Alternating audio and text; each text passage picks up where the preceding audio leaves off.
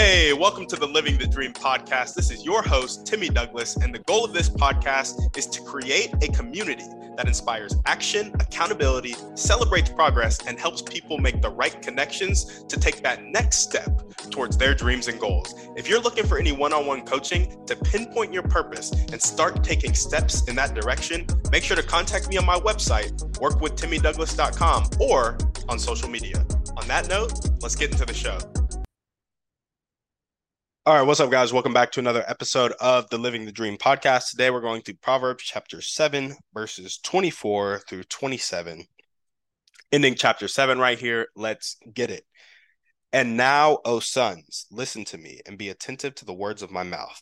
Let not your heart turn aside to her ways and do not stray into her paths. For many a victim has she laid low, and all her slain are a mighty throng. Her house is the way to Sheol, going down to the chambers of death.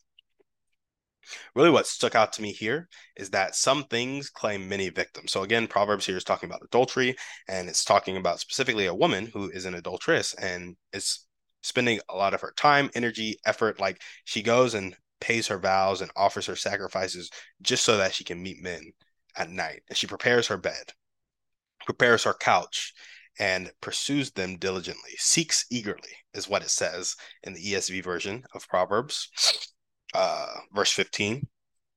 And that adulteress is claiming many victims. And so my interpretation from this is that some things just claim many victims. And you got to know that you're not the only one that this thing is coming after. So this man who's being pursued, and he took his money and he was like, I'm going to get what I'm going to get, if you know what I mean. He was not the only one who fell victim to the adulteress, right? And many of us aren't the only ones that fall victim to fear about money, to shame, to jealousy, to insecurity, to anxiety, to lack of peace, to frustration, to anger, to depression. Many of us are not the only ones that fall victim to that. So my interpretation from this is that some things claim many victims, specifically lust and adultery in Proverbs, but also just think about the entrepreneurial application of this. Shiny object syndrome claims many victims. Lack of massive action claims many victims. Playing small claims many victims, you know? Stubbornness, pride claims many victims. And so the entrepreneurial application is to learn from the mistakes of others. If you see this thing claiming many victims, go and ask those people, hey, how can I make sure this doesn't claim me as well? Because that's what Proverbs is all about. It's imploring. That's a good word. Imploring the sons to listen and be attentive to the words of King Solomon's mouth, and to not let your heart turn aside to her ways. Like, don't fall victim. Please, I'm begging you. This is how it's going to look. This is what she's going to do. It's going to be really seductive, but don't fall victim to it. So yeah, go learn from the mistakes of others. Don't reinvent the wheel. Improve it. So here, somebody could take this advice and they could go and be like, hey, here's how you don't fall victim to it: by hanging out with a group of godly men, by making sure you're never in a position to see the adulteress, because once you see her, you're pretty much hers, because it's really hard to resist that temptation. You know, by making sure you're not in a negative thought loop and hating your life, because that's not what God calls us to do, right? And so these are just some ways that maybe you could improve the wheel. And that's just the entrepreneurial application of it. Instead of trying to like fundamental things that are proven, instead of trying to fight against them and prove something else, just build upon them. Because that's how humans have gotten to the point where we've gotten, learning from others' mistakes and building upon them. Where's this shown up in my life? It's reminding myself to learn from the mistakes of others. And so I remind myself to focus and be patient and build consistency and discipline and keep a long-term perspective because of a lot of success literature. You see a lot of people who are like, I did this for 20 years and then I popped off and then I was an overnight success. And here I am, like, not even a year and a half into the podcast. And I'm like, dang, it'd really be nice to see some more results. It's like, what about if you were 10 years into the podcast, 20 years into the podcast? What will your life look like then? I'm like, if I keep on keeping on, how I'm keeping on for the next 10, 20, 30 years, it's like, oh my gosh, I'll be hitting my impact goals. I will have blown through my financial goals, right? And so it's just important to keep that long-term perspective and be patient and focus and build that consistency and discipline, because those are the character traits that a lot of successful people are like, you need those to maintain the success and to get to the success. I also take a good hard look at my thoughts and actions because of the Bible and the law of attraction, right? So the Bible's like, hey, finally, brothers, whatever is true, honorable, just, pure, lovely, commendable, if there's any excellence, anything worthy of praise, focus on these things. How often am I not focused on those things? And the law of attraction clearly states that whatever you focus on is going to come to you. So the Bible's probably imploring you, right? I like that word, to focus on those things so those things come back to you. If you focus on the promises of God, you'll see those fulfilled in your life. If you focus on fear, that's what you're going to get. Whatsoever you ask for in prayer, believe it in your heart to be true, and it'll be yours. The question is, what do you believe in your heart to be true? And then how are you communicating that to God? Don't shame yourself. This is the third way it's kind of shown up in my life. 1 Corinthians 10:13, I believe, is like everybody struggles with temptation, but there is a way out. That's a very short paraphrase of that verse. It's basically like God is faithful. Temptation comes upon every man, but because he's faithful, he's going to provide the way out. And so don't shame yourself when you realize that you fell victim to temptation. Instead, be like, this happened to a lot of people, but God is faithful. And so now start looking for where God is being faithful in your life. Where did he provide the way out? And then start focusing on that way out. Because when you focus on that way out and you focus on what God has promised you, temptation can't touch you. Where do I want this to show up in my life?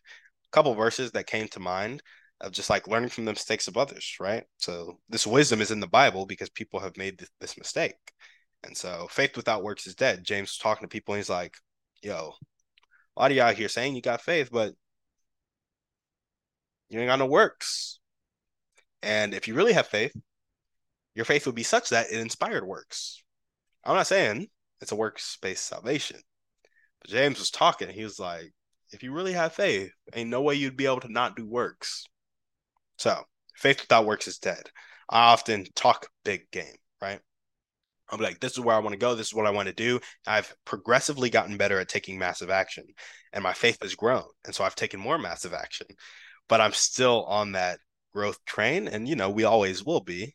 But I really want to hit that point of like, I really believe this can happen. And so I'm doing works in proportion to that faith. Whereas right now, I really believe a smaller version of my goals can happen. Right. And I'm like, I really don't know how we're going to get to the big goal, but I know this can happen right now. And so I do works according to my faith. And I really want my faith to improve, so my works improve, and then they can glorify God in a better light, because I let my own light shine, let God's light shine through me, and people can see God from my works, from my character, from who I am. There's the other verse: "Whatsoever you ask for in prayer, believe it in your heart to be true, and it'll be yours." I say I want this to show up in my life, but it really does show up in my life. I want it to show up in my life in a better way.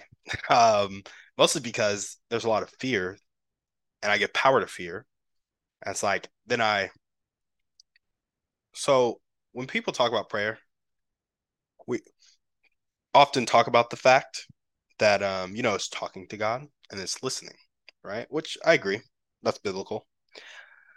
But I've also heard prayer be, and I can't really find scripture for this, so take it as you will. But prayer is communicating to God, and humans communicate with like body language, action, tonality, intent. We communicate with a lot more than just our words, right? And so then you hear about that verse, men ought always pray. And then I think, okay, well, if men ought always pray, am I always supposed to be talking to God verbally? Or am I just always supposed to be communicating with God? And I communicate in many ways, right?